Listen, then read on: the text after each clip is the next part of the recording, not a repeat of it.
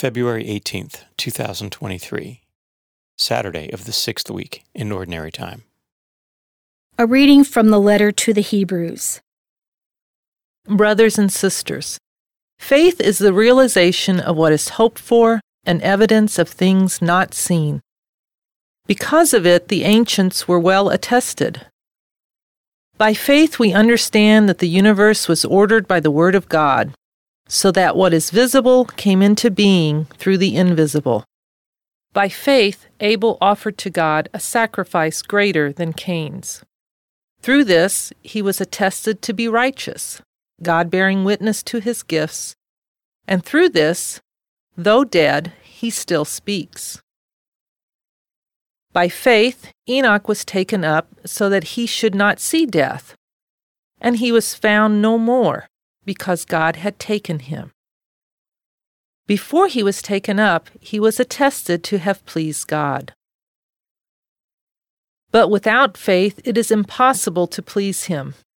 For anyone who approaches God must believe that he exists and that he rewards those who seek him. By faith, Noah, warned about what was not yet seen, with reverence built an ark for the salvation of his household. Through this, he condemned the world and inherited the righteousness that comes through faith. The word of the Lord.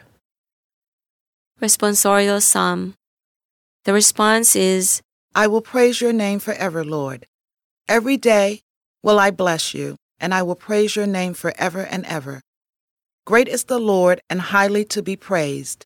His greatness is unsearchable. I will praise your name forever, Lord. Generation after generation praises your works and proclaims your might. They speak of the splendor of your glorious majesty and tell of your wondrous works. I will praise your name forever, Lord. Let all your works give you thanks, O Lord, and let your faithful ones bless you. Let them discourse of the glory of your kingdom and speak of your might. I will praise your name forever, Lord.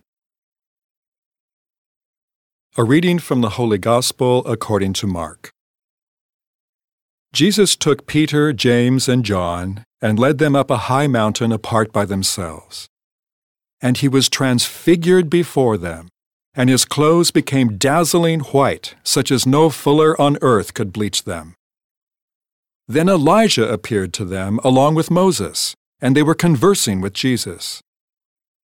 Then Peter said to Jesus in reply, Rabbi, it is good that we are here.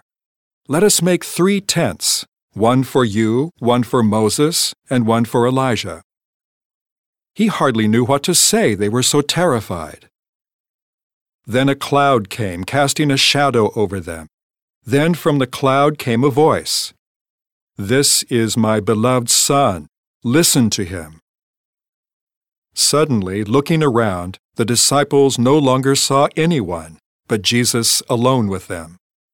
As they were coming down from the mountain, he charged them not to relate what they had seen to anyone, except when the Son of Man had risen from the dead. So they kept the matter to themselves, questioning what rising from the dead meant.